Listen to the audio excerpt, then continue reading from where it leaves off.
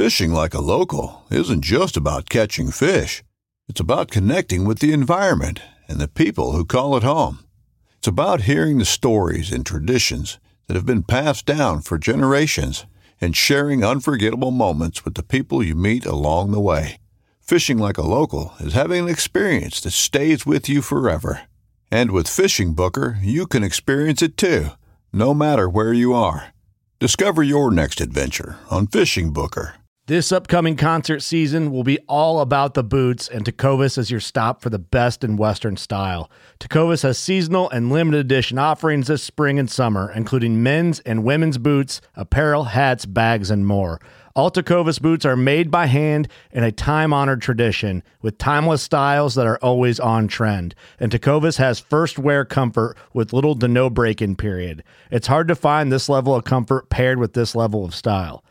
Stop by your local Tecovas store, have a complimentary drink or two, that's WCB style, and shop new styles. The smell of fresh leather and friendly staff are at your service. Many stores even have leather custom branding to make your boots truly personalized. And with regular live music and events, there's no in-store experience like it. If you can't make it into a store, just visit tecovas.com. That's TECOVAS.com. They offer free shipping on all boots, as well as free returns and exchanges, and ship right to your door. Go to tecovas.com and find your new favorite pair of boots today.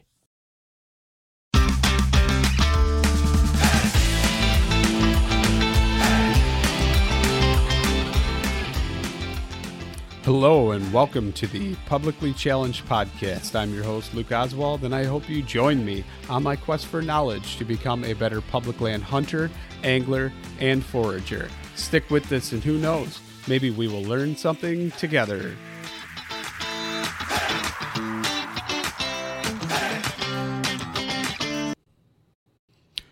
All right, real quick before we get started on the show, I'm just going to talk about Treeline Academy. You've heard me say it. I can't even tell you how many times. Mark Livesey is treelineacademy.net. That's treelineacademy.net. Sign up. Use the promo code PC2020. Save yourself $20. Can't say it enough. It's awesome. Amazing. Most comprehensive e-scouting course out there. Check it out for yourself. Sign up. Use promo code PC2020. And now let's get to the show.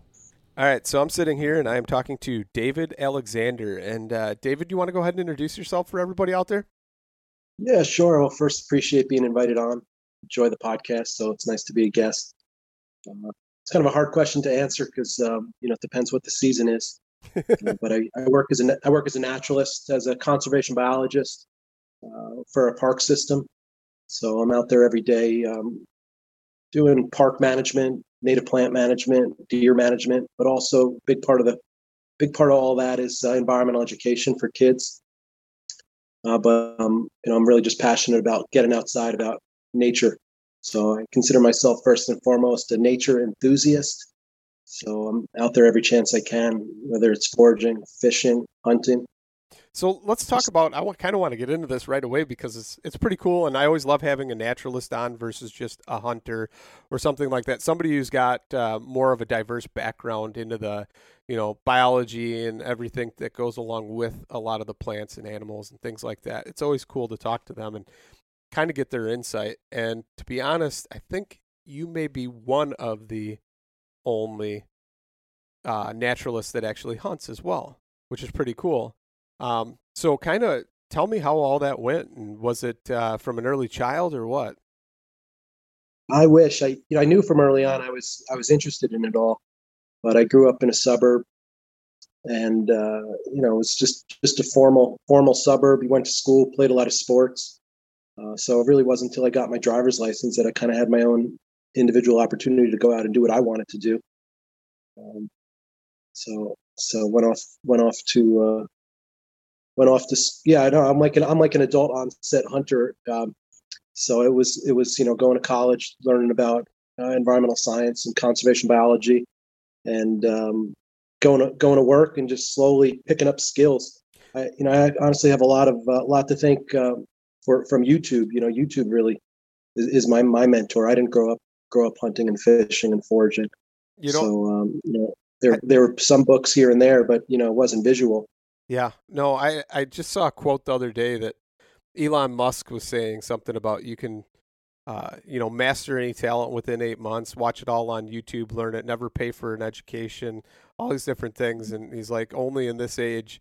So why not go against it, but embrace it? And, I mean, it's true. There's so many things out there. And just to think, like, when I was a kid, or the things that I would have to do to learn, and trying to read, certain magazines, and a lot of articles are way more hyped up about certain things than they actually are. And, you're not getting the factual stuff, and you can almost filter through. There's so much content now. You can filter through all that and actually sift through and find the, the good nuggets in there of information and knowledge versus, trying to sift through a bunch of magazine articles that are pretty much written to sell products, Right. And bring it local. There's a major difference between hunting in the New Jersey woods where I live, hunting in the Adirondack woods where I go taking camping trips, and everywhere else. Everything's different.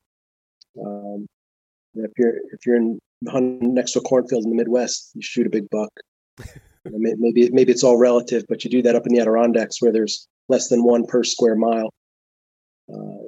That's a different way to look at these accomplishments and these skills. I find that interesting, even though there is like a population density of, 10 deer per square mile or 20 deer per square mile in Illinois. The concentration of them in certain areas, public areas, and other public areas not being existent, pretty much being driven out by other hunters and stuff. I find it kind of fascinating that people will want to flock to Illinois, even though in some of your northern portions of the properties, there's not a whole lot of deer in there. Yeah. So sometimes, I like you're publicly challenged. I like that.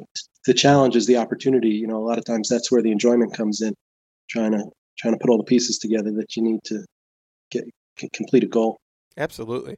So, you grew up as a kid. I don't know if this was you or not, but oh, look, a deer, like it was a rare sighting type thing. Was that like your childhood experiences, or? Oh, not at all. Where I live locally, we have high deer abundance.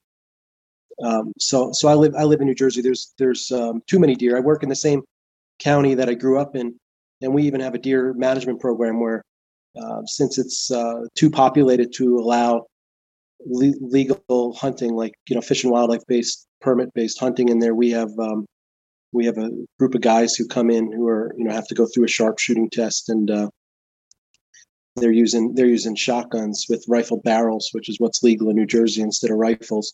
And so we actually have deer management programs to try to reduce the herd. That's how many deer we have, because they're just decimating the forest of the native plant species that are beneficial to so many other animals. That reminds me of the guy, the guy that was the urban hunter that has the special permit, like in DC or something. And I think he shoots like 90 deer a year or something like that in an urban environment. And he was talking about how he even hunts from like playhouses and stuff in people's backyards. Yeah. Yes. Yeah, we do. Yeah. Baited, a lot of baited stations in New Jersey. You can bait with corn, whatever you like. So it's easy to take does. Bucks, is another challenge, but it's opportunity deer management. We have a long season. It's almost 6 months long. So there's plenty of opportunity to harvest deer. It's November now. I've taken three deer. Nice. And then I took one as a depredation permit just to help an organic farmer to get one off her farm.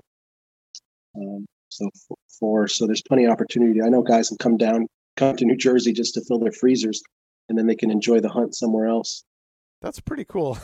I mean, if you can take that many deer, I know here in Illinois, you can only take 2 bucks, but you can take pretty much unlimited does. I think it used to be like a limit of 6 or something, but now, I mean, it's unlimited. You can just keep going back and buying tags. Not that you need to. I mean, after a certain point, it's kind of pointless, but it's pretty neat that, guys will come to New Jersey from other places to do that. But I'm kind of curious as far as like, how did the hunting aspect start then? Was it something that just kind of intrigued you after watching the animals and being there and studying them, or what was the?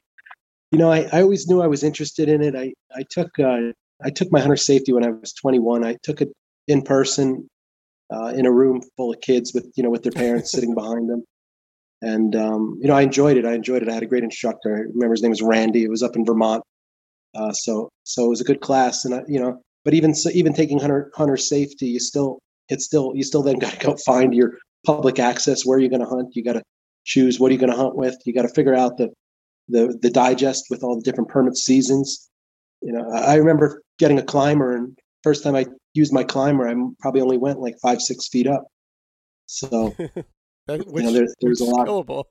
It's killable, you know. True. I mean, there's a lot of guys that do that. In fact, my buddy just killed a really, really nice whitetail, and had the honor of helping him drag it out, which I thought I actually might have had a heart attack at the moment, carrying it up or dragging it up a incline. But he was like 8 feet off the ground, and he got a beast of a buck. Nice. Yeah.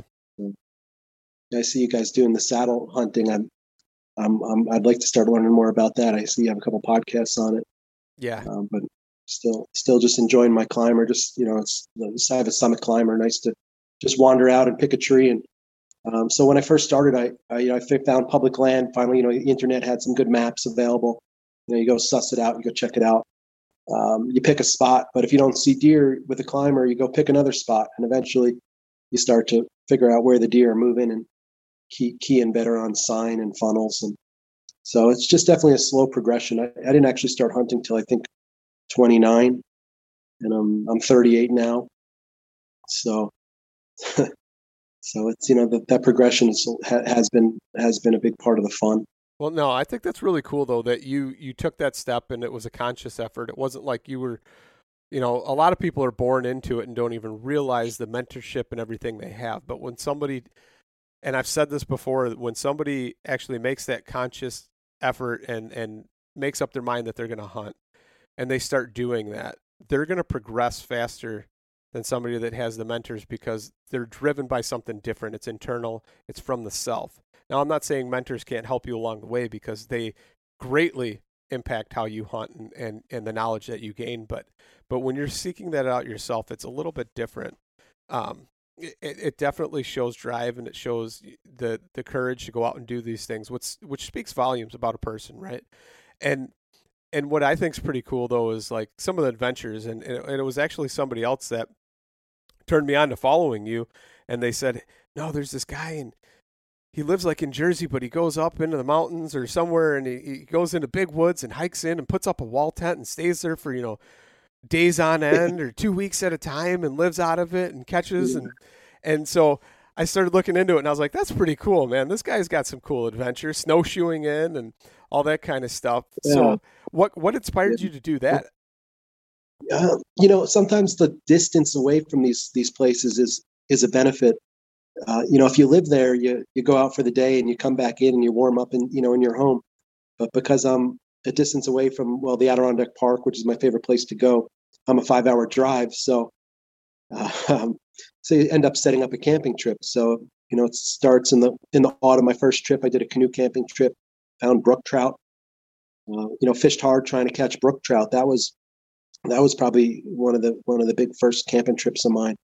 And, just was clueless. I wasn't letting my lure drop down. Went through a container of worms.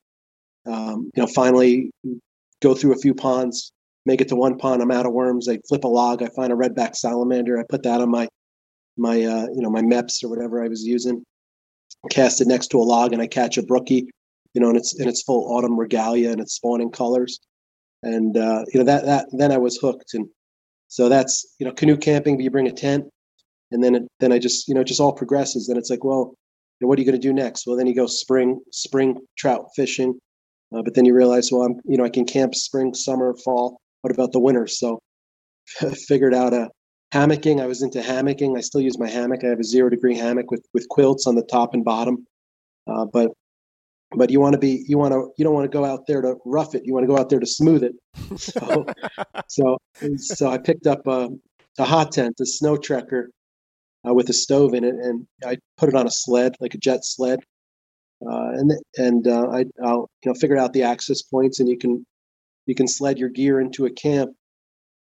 It's all public land. You don't need any permits. You can just park and pull in, and try to figure out a place where maybe I can fish. So, now I figured out a few places where I can go and I can set up and I can catch northern pike or catch lake trout, or landlocked salmon, or smelt or perch. So these are just fun trips. And now with Instagram and social media, I've been able to connect with a few friends who do similar trips. And when you get skilled people together, you can just go further and further in. No, that's pretty cool. So, obviously you were bringing food in, or at some point were you trying to like sustain yourself off of what you were catching, or was that too risky so far? No, I'm enjoying myself. I'm not, I always bring plenty of food. It's part of, especially, when you're winter camping, it's dark at 5 o'clock. So yeah, it's nice to throw on a piece of venison backstrap and, have some Knob Creek and enjoy camp. So I can't say that I've ever struggled out there, but certainly, I develop enough skills to have confidence that I know I'm going to catch fish. It may not be the target species, but you can always change your tactics and then catch some perch or smelt, or, or maybe you go for a walk in the woods. You're looking for snowshoe hare, but you don't see any tracks. So maybe you find a pine grove and you take some squirrel instead. So that works. a lot of times it's just a matter of, just, having the options available to just, make a trip fun, to keep it working. So I got to ask though, because I feel like a naturalist is somebody, especially if you're doing like deer studies or something like that, that they would be at more of an advantage than somebody who wouldn't be, as far as knowing species of trees, knowing, mass crops, what's happening, what the deer are browsing on. Is that something that's somewhat true, or is that kind of false when it comes to deer behavior and patterns? You definitely pay attention. I'm first and foremost, I'm happy just walking in the woods. So I used to just wander in the woods all the time without a gun in my hand, without a bow, without a fishing pole. And you start to, maybe even not even realizing it, just key in on areas that catch your attention. I think any hunter who does a little recon, you can quickly learn some basic sign. But yeah, I hear you. Maybe identifying beech nuts or hickory groves, or good acorn drop. Finding good deer browse. I'm sure it has helped me. But yeah, but also these are some pretty pressured woods locally. So sometimes if you're on public land, you don't always have the option to hunt that funnel, or you get there, but there's already 2-3 tree stands set up. So sometimes you just get what you get. And then also with the pressure, a lot of guys down where I'm at are baiting. So often you're bringing the deer to you. So if you're not baiting, the next guy a few hundred yards over might be, and so the deer are just going over there. So. So you guys can bait. You can bait on public. You can bait on public, yeah. Oh, that's interesting.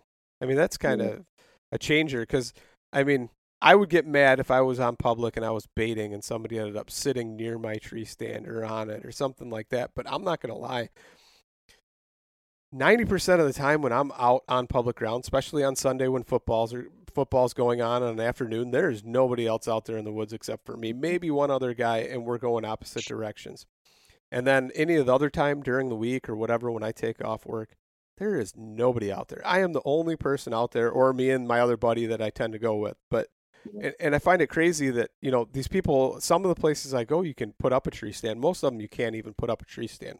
Like 90% of the properties in Illinois, you can't. And I always just bring one and I set up whatever. But there's been times where, the sun comes up after in the dark, and I knew a spot or a general area where I wanted to go. And I will set up a tree stand, and I'll look over, and about 4 trees over, there's another tree stand in the woods. And I'm thinking to myself, well, whatever. I'm here. I'm hunting. This guy's not. Right. So it'd be a little bit different in Jersey, I guess. But yeah, well, it is. I have the same experience, unless it's like opening day or we have 6-day firearm season where a lot of guys get out. Yeah, unless it's a specific exciting day, then the rest of the season it is pretty wide open, and you see a lot of empty stands, and you don't even know if they're new or old. So you just gotta go do your thing, and and a lot of them are close to the parking lot. So the further away you get, the better off you're going to be. Yeah. But, depending on what you're trying to do, are you trying to fill a freezer, or are you looking for a big buck, or if you're trying to fill a freezer, you may not have to go that far. So let's talk about getting a buck. Speaking of that, I mean, congratulations. Is that your not your first buck, but your biggest, huh? Yeah, that was my best buck I just got recently. Yeah, it was exciting. It was big deer, not all that far from my home. Sometimes that's another thing. Sometimes I could drive an hour and find more mature deer, but it's nice. I'm working full time, so it's nice to just get out when you can. So I wasn't having luck at two spots. Two of my spots I harvest doe from. Wasn't seeing any good bucks. So I just made a new plan and was checking out some new areas, and walked in to check a trail cam, and I was walking out, and I jumped a buck, and it only went about 20 yards and stopped and gave me a shot. So that was terrific, and it was nice and early in the permit season. So that means I kind of, now I'm like relaxing for the month, because the way Jersey works is you get only so many buck permits. And this permit season, I've taken my buck, so I can't take another, and the freezer's full. So now I'm, doing other things. Right. Now you got a chance to waterfowl hunt or something. That's my problem. Like, I want to be a waterfowler, but it just never lines up because I'm always chasing bucks. I get 2 of them. So, if I get one and it's a nice one, I'm always going after that second one. And then next thing I know, it's January, and then maybe I'll get in like one goose hunt or something like that. And that's pretty much my extent of the waterfowl. So kind of sucks in that aspect, but at the same time, it's pretty cool. So hopefully maybe you get out and go do something like that. I'll catch a few trout, maybe some landlocked salmon. I haven't got into the waterfowling. I'd love to, but it's almost like there's some things I just want to save for retirement. I've got too many hobbies and too much gear. And waterfowling is one of those things I'd like to, I'm sure I'll be into at some point. Same with turkey hunting. I know guys get really into the spring and fall turkey hunting. I'd love to do some of that, but that's just busy season at work. But at some point in my life, I'm sure I'll jump into that as well. Yeah. Now the foraging is drying up. You're asking me about, as a naturalist walking through the woods, if it helps the deer hunting. More than anything, it helps the mushroom hunting, because you might go out for deer, but along the way you find some chicken of the woods or hen of the woods, or lion's mane, or some autumn mushroom flush. Absolutely. So, like, my biggest thing is, one time my buddy and I were out, and I think that's what sparked his fire, and now he's getting into the foraging, mostly mushroom hunting, but he's really taken off with it, and it's pretty amazing to see how fast he's progressed, just because he realized we were out there, and I said, man, I don't even care if we get a deer today. We came up and we had a just massive amount of hens. I mean, there were so many, and it was crazy as it was November, second week in November, and we were still hitting hens like crazy, and they were fresh. And I bet you we took close to maybe 30 to 50 pounds of mushrooms, and I was running them back to the truck, and he was holding my bow and my pack and everything, and I came back, and then afterwards he's like, all right, what do I do with them after we got back? And we didn't get a deer that day. And he's standing at the truck, and he's like, well, I'm not going to take them. I don't know what to do with them. So I told him how to clean them and some different ways to cook them. And he went home and did it. And he's like, okay, those were really good. Where can we find more of them? So that was pretty cool. And that's what got him hooked. And I love that. That's like one of the best parts about being a hunter, right? You get to spend the time out in nature, but not being a hunter, not a forager, you're almost missing out on some of the nature, because there's so much other stuff out there. So there's all those plants, all those all the fungus, and it's got a story to tell. And if you don't know what you're looking at, you're missing it. So let's talk about that a little bit. Let's roll into that, because how did that start for you, and what age? Was it way sooner than the hunting, or what? I did go to, as a kid, I went to a camp, and there was a little nature shack, and there was a nature counselor, and really a sports camp. And they'd ask you what your hobbies are, and I'd always put you like numbered your hobbies, what you want to do: soccer, basketball, football, nature. I was probably the only one who put number one, nature.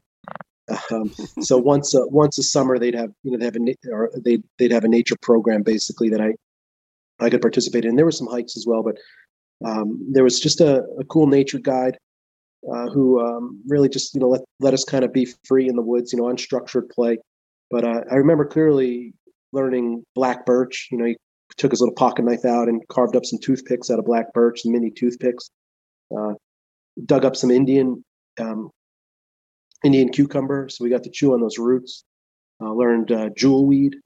So I think it was just those three plants, but I could clearly tell you where I was standing. I remember just being interested in it all, and just appreciating that time exploring in nature. But then a lot of grade school, middle school, high school. It wasn't until I started really working as a naturalist that I really became so interested in plants and then foraging. I lead a lot of nature tours, nature walks, and sometimes the kids expect to see like charismatic megafauna, big animals out there, but it's not the zoo. They're not in captivity. The kids are making too much noise, and we're out there active at the times that the animals are often least active. So I ended up making a lot of plant stops. So you have the kids scratch and sniff spice bush. So then I learned more about spice bush, and I make tea out of it. So I just start going around loops through the woods and recognizing different plants that I can use as micro lectures to talk about nature, to try to engage kids and engage their senses in nature, and just wanting to learn more myself and speak up from a more authentic perspective. I just started to dive in on these different plant or mushroom species and see how I could use them in my life, but whether it's food or medicine or like a tool or something else. So when the kids go on the tours with you, is there anything that they gravitate to or pick up on right away that you wouldn't expect maybe, or they just kind of like it fascinates them enough to where they gravitate towards that?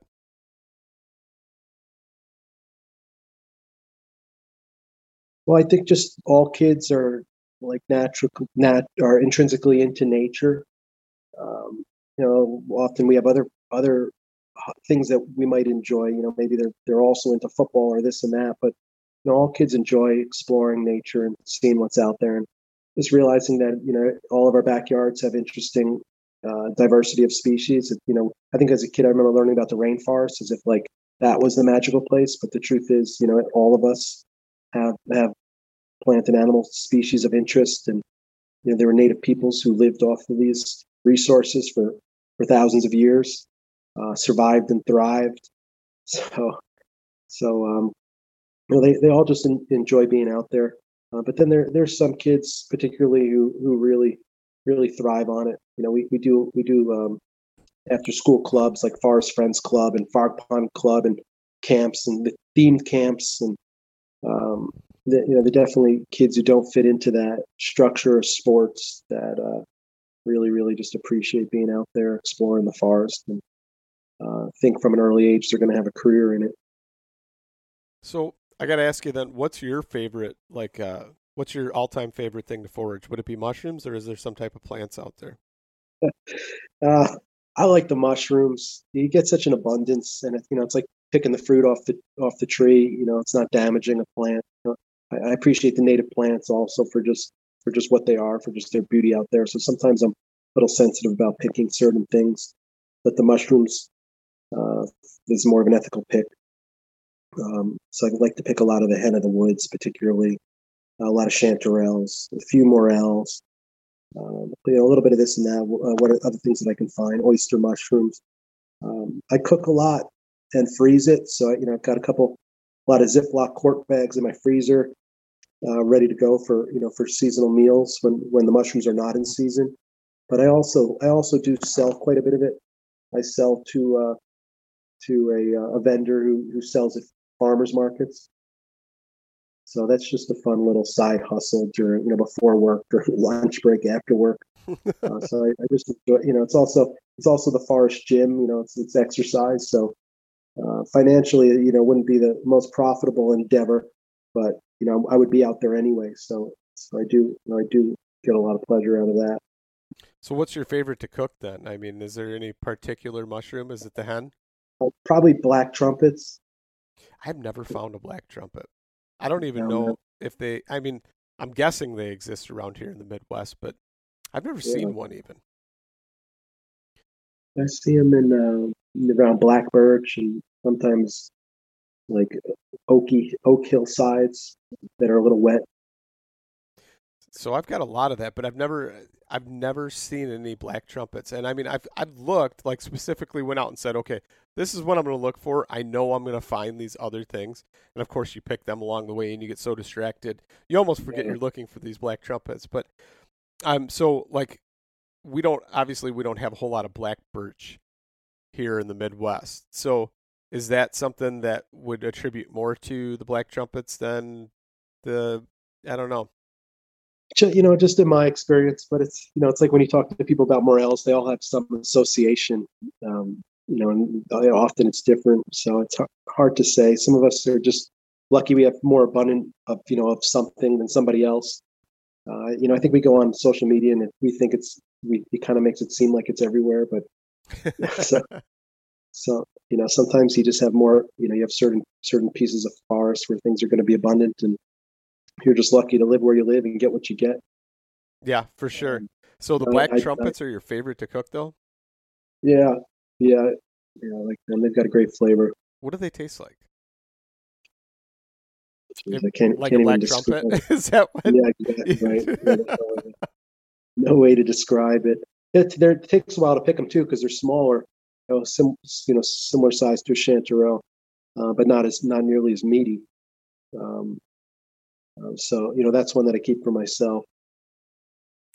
My wife and I like to cook those up, and one of the first things we often do is make a toasty. Put a little bit on, cook some in a fry pan and put it on a piece of toast. Put it on pizza, because that way you get the full flavor of it instead of mixing it too deep into a dish. Right.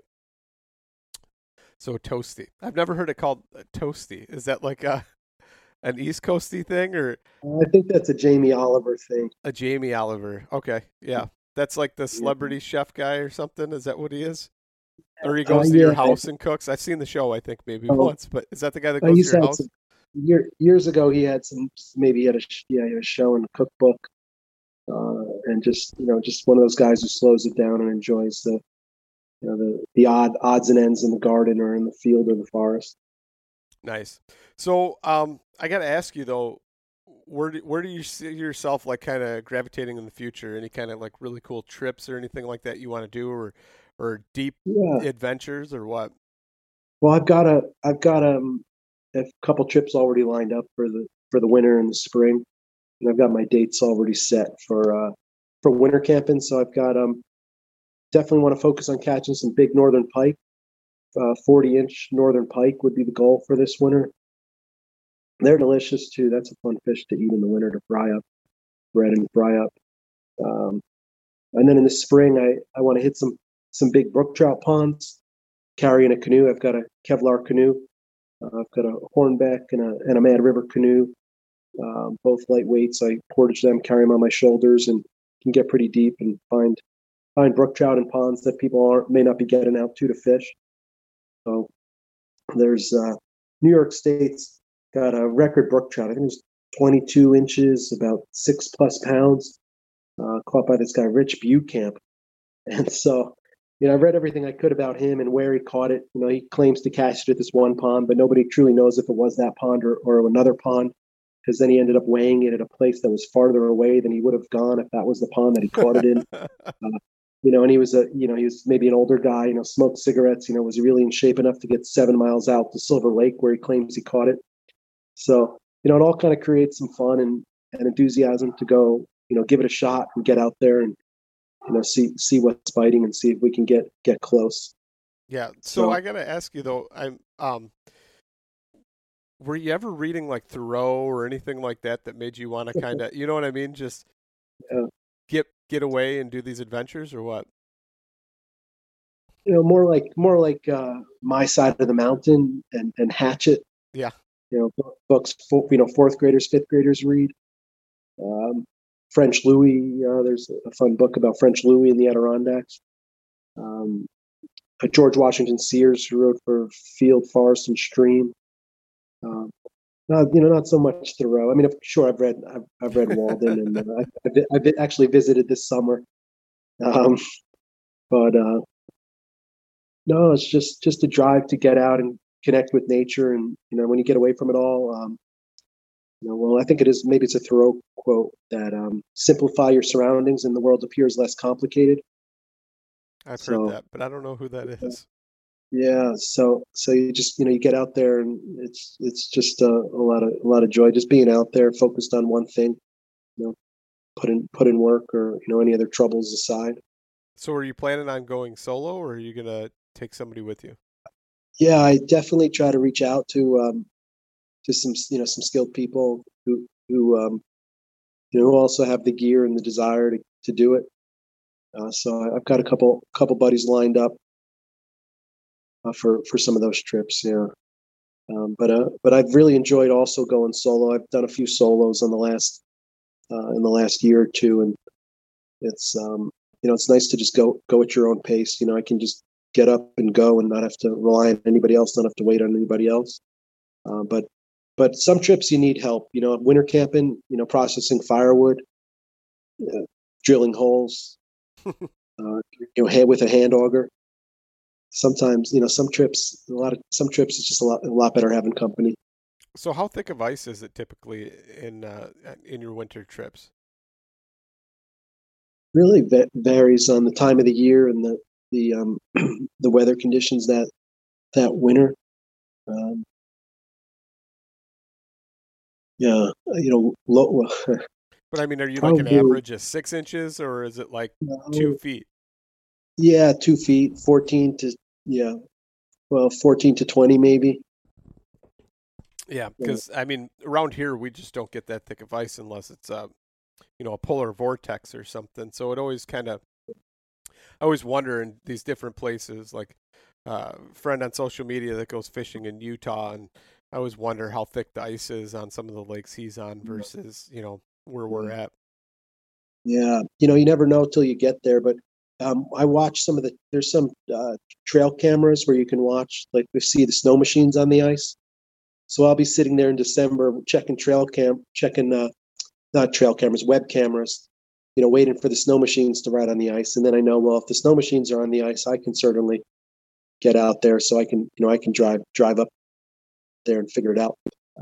But that that distance sometimes means that I don't want to wing it. I want to know. Absolutely. So, yeah. I mean, is there any other things like that? That's a pretty good tip to actually think about, is, the snow machines doing that kind of stuff. Is there anything else you've picked up like that? There's a NOAA website where you can look at the snow cover. It tells you the snow depth. Too much loose snow, it's just going to be impossible to pull a sled. So it's nice in the early winter when you have light snow cover and hard ice. Sometimes later season you get heavy snow, thick snow, and then you also get slush. You get slush layers between the ice. I've actually got a friend that uses that NOAA layer on Google Earth for the snow to actually check and see for bear hunting in the spring how far the snow has melted up onto the mountain, and he'll say, okay, well, if it was here in a week and now it's here, that means there's going to be a nice super green band of grass because the sun's shining and it's been exposed for a week or two. And then he knows to hone in on that elevation to go after the bears, because they're going to go there first to the grass and start eating the grass to get rid of their plug in the spring. And so, that's cool. So it's pretty cool to see, how different people utilize it for different things, and tying it all in, it's neat to know that, such technologically advanced things are out there for you to rely upon too. Not that you should rely upon them, because you never know, one day you might not have them, but it definitely helps. Right. Yeah, there's so many different gear choices too. A little change in the weather can completely change your gear choices. So as much intel as you can get prior to a trip, it just makes everything a bit easier. There's some good outfitters too that'll give you a little bit of information. or again, Instagram, social media. You can send a couple private messages around and see what's going on. So even for New York, the Department of Environmental Conservation's got a great website. There's a lot of information to gather right online. So I usually write up a whole trip report, and I try to gather as much information as I can prior to the trip. Put it all together, with maps and notes on distances, and sometimes I'll do that and then I'll throw it out, or I'll never do the trip because I realize it's not, it doesn't look like it's worth it. But I like to have a few of those set up so I can have some options and pick the best option. That's pretty cool. That actually sounds like the same thing, though. The same buddy that does the NOAA layers with that, it's his hunt plan. So his entire hunt is planned out with, contingencies and different places and routes and things to prepare. And that's pretty neat. I've never fully done that until this year. For an elk hunt, and then I have never ended up actually getting to go on the elk hunt. I ended up getting COVID instead, so my 10 days quarantine was my 10 days that I was going to elk hunt. So it did not pan out so well for me this year, but hopefully next year is going to be a year to do something. But yeah, now you have your notes. You can get to it when you get to it. Yeah. It just sucks because I don't know if I'll go back to that area. I was planning on it for that year, maybe sometime in the future or whatever. But at least I've got it planned out, But we'll see what happens with that. So I got to ask you though, how long are these trips? Are you sledding in a stove with you for and then how long are they? Like a week or 5 days or? Yeah, 4 or 5 days usually. Yeah, not that long. Yeah, no, and I get more out of them because if I'm working a full-time job, so I can do extended weekends or take holiday weekends, and that way, and that sometimes it works well for me because if the weather or something is a bust one weekend or the fish aren't biting, I'll be back in 2 weeks or so and get after it again. So usually just a couple days. Have you ever found the strategy to try and tie work in with that so you could do some type of research or anything? Have you come up with that yet? Well, you know what? I've been lucky to do a couple sessions with Fish and Wildlife Department in New Jersey. So I've taught the Women in Wildlife ice fishing workshop and taught some family outdoor skills workshops. And I've certainly taken the skills that I've learned and used them for programs like wilderness camps. This Saturday, I'm teaching castaway to a group of scouts. So we're doing cooking, but without pots and pans. It's fire starting, but without matches. So we'll do flint and steel and magnifiers and lighters, and I'll show them fire friction. Use either white pine or cedar and do a demo for them and let them give it a shot. So it does come together. And in terms of work, whatever I'm interested in and passionate about, it's more likely people are going to enjoy the program.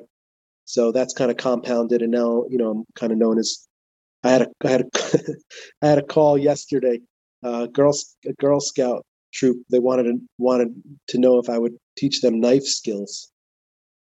So, I kind of get known now as the wilderness nature guy and get to do more of the programs that I'm personally interested in sharing. So what kind of knife skills, like nature knife skills or whittling, okay. Potentially whittling. But, my response is really, there's so many other skills that I'd rather focus on before they ever get to that. I thought it was, I appreciate the question, but, can they set up a tarp shelter? Can they make a fire? Can they identify, 5 local trees, a few wild edibles? There's kind of so many other fun skills to focus on before you even get there. Yeah, so let's talk a little bit more. It's kind of intrigued me now about the castaway and, teaching these kids. I understand the fire skills and stuff like that and doing the friction fire, but okay, let's talk cooking methods. Are we talking like splitting the fish open in half, leaving it whole, taking the guts out, putting it over sticks and cooking it over a fire? Or are we talking like packing it in clay whole and throwing it into a fire and then dragging it out later, cracking the clay off and peeling the flesh? Or what are we doing here? That sounds awesome. Now I do have some rainbow trout, so I always keep a couple extra in the freezer so I can use them for programs like this. I do fishing classes. If we catch fish, we can cook a fish. But for this, I'm just gonna. Yeah, it's a good question. Maybe we'll wrap it up in some fox grape leaves or something like that. I might hang it over the fire with some string, some cordage, and smoke it. Might even just put it up on a slab of rock. I don't know. Maybe I'll leave it up to them for that one. I'll have a piece of venison. I'll have some venison. We'll put that right on the coals and do that cook it right on the coals that way and char it up. That comes out nice. They're going to do. These are kids. They're going to do tin foil. They're going to make like banana boats. Like cut open a banana and put chocolate in it. They'll make cinnamon apples. We'll cut up apples and put cinnamon and wrap it up in tin foil, so it's like the inside of an apple pie. Yeah. We'll go through gear. I'll show them a huge backpack and how you can be like an astronaut and bring everything with you, or you learn a few skills and you can reduce the load. That was George Washington Sears said that, right? Or Nessmuck was the one who was saying you learn a few skills and you'll need less tools, because he was talking about. But the one thing he would sacrifice, I believe, was a cast iron skillet. He would always bring that with him, no matter what, no matter the weight. Yeah. I remember in the Nessmuck book, his companions leave it out, and so he teaches them a lesson by putting some bugs in it, so they know better than to like leave it out and dirty in camp. But one of the things I'll have the kids do is I use a stick stove, and they have to race to boil water to make hot chocolate. So, they'll be motivated to have hot chocolate. And that way they'll learn different methods to treat water, because that's another part of that badge. So stick stove, when you're talking stick stove, are you talking like make a stove out of sticks, or are you talking like a jet stove, like a rocket stove? Like in this case, it's just like it's from IKEA. It's like a canister. You put your kitchen utensils in, or your pencil can. It's got holes in it. So they'll just feed sticks into it, and I've got some metal stakes. You can use like 10 stakes through the top to hold your pot so it doesn't fall in. So it's just an open, it's really a can with lots of holes in it. So you put your sticks in there and it gets plenty of oxygen. So as long as they can find and snap good dry twigs, they'll be able to get a good roaring fire going and boil some water. Nice. Yeah, so like the first time I ever heard about the wrapping the fish in clay, like rolling them in clay, packing them in clay and throwing them in the fire, it was my grandfather was telling me when he was a young boy, he had two older brothers that were quite a bit older than him, and he went to South Dakota, and I don't know the whole history or whatever, but somehow he went up there and they visited either other family or he went to visit his brothers. And when they were up there, they went fishing. And he's like, well, how are we going to cook these fish as a little kid? And they're like, what do you mean, how are we going to cook them? And they took some clay from the bank, they were right where they caught them, and wrapped them in them and had a campfire and threw them right in there. And they took a stick and slid them out after the clay was all dry and slightly cracked. And he said, you wait until the clay cracked and then you crack it open and eat it. So, yeah, I like that. I did fennel the other day. I wrapped a trout in fennel. It was at a squirrel fest. I had with some buddies. It's a couple chefs and a couple hunters, foragers, and I wrapped one up in fennel, and it came out perfectly well. Especially on a trout, you get a little bit of charred edge, and that just tastes delicious. When you get that like potato chip fin. Yeah. So, what's your favorite way to cook a squirrel? Then I got to ask that, because there's so many different things to do to a squirrel that. I like to boil them for a bit to soften them up, and then put them on a grill. And just straight up grill them, or what do you? Nothing on them? Olive oil, butter, or what? Oh, sure. Yeah, sure. A little Montreal or adobo. Yeah, that's usually what I have in my kit. So you're talking when you're out in the wilderness? This is what you do to a squirrel. Well, they sure taste better out there, but I brought a few home, and so sometimes you put them in the crock pot then and have some fun that way, make some squirrel wings. But let them go, let them cook a while, and they tender up. Nice. Yeah, I've never eaten. Well, I shouldn't say that. I've eaten one over a fire in the wild, and it was a little tough. It was definitely a little tough, and it wasn't enjoyable. The only thing that made it enjoyable is being out where I was and doing it. But other than that, it wasn't that enjoyable. I mean, there's plenty other things I would have rather killed if they were in season to eat for sure. Yeah. Sometimes you can put it in a pot and braise it, and pour a beer in there, and put some wild mushrooms in there, and let it go a long time, and then the meat will peel right off. That's not a bad idea. Maybe I'll have to try that. I'll have to try and do an extended trip or something and sustain myself on game. Yeah, a little more civilized maybe that way. Yeah, but it's been good talking to you. I'm sure there's a lot of other things we could talk about, but probably right now is a good time to wrap it up and keep it at the allotted time limit here. So if people are interested and want to see more of your content or maybe contact you and learn some things along the way, how can they do that?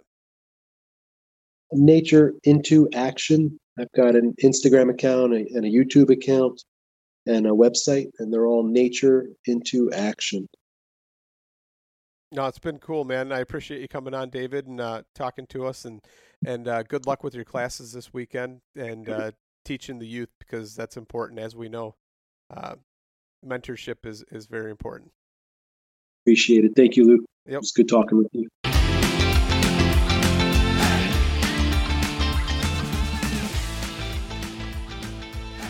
And once again, thank you so much for listening to the Publicly Challenged podcast. I hope you enjoyed the show, and if you did, please subscribe on whatever platform it is you're listening to.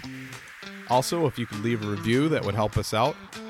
And you can check us out on Instagram or at publiclychallenged.com. And once again, thank you so much for listening to the show.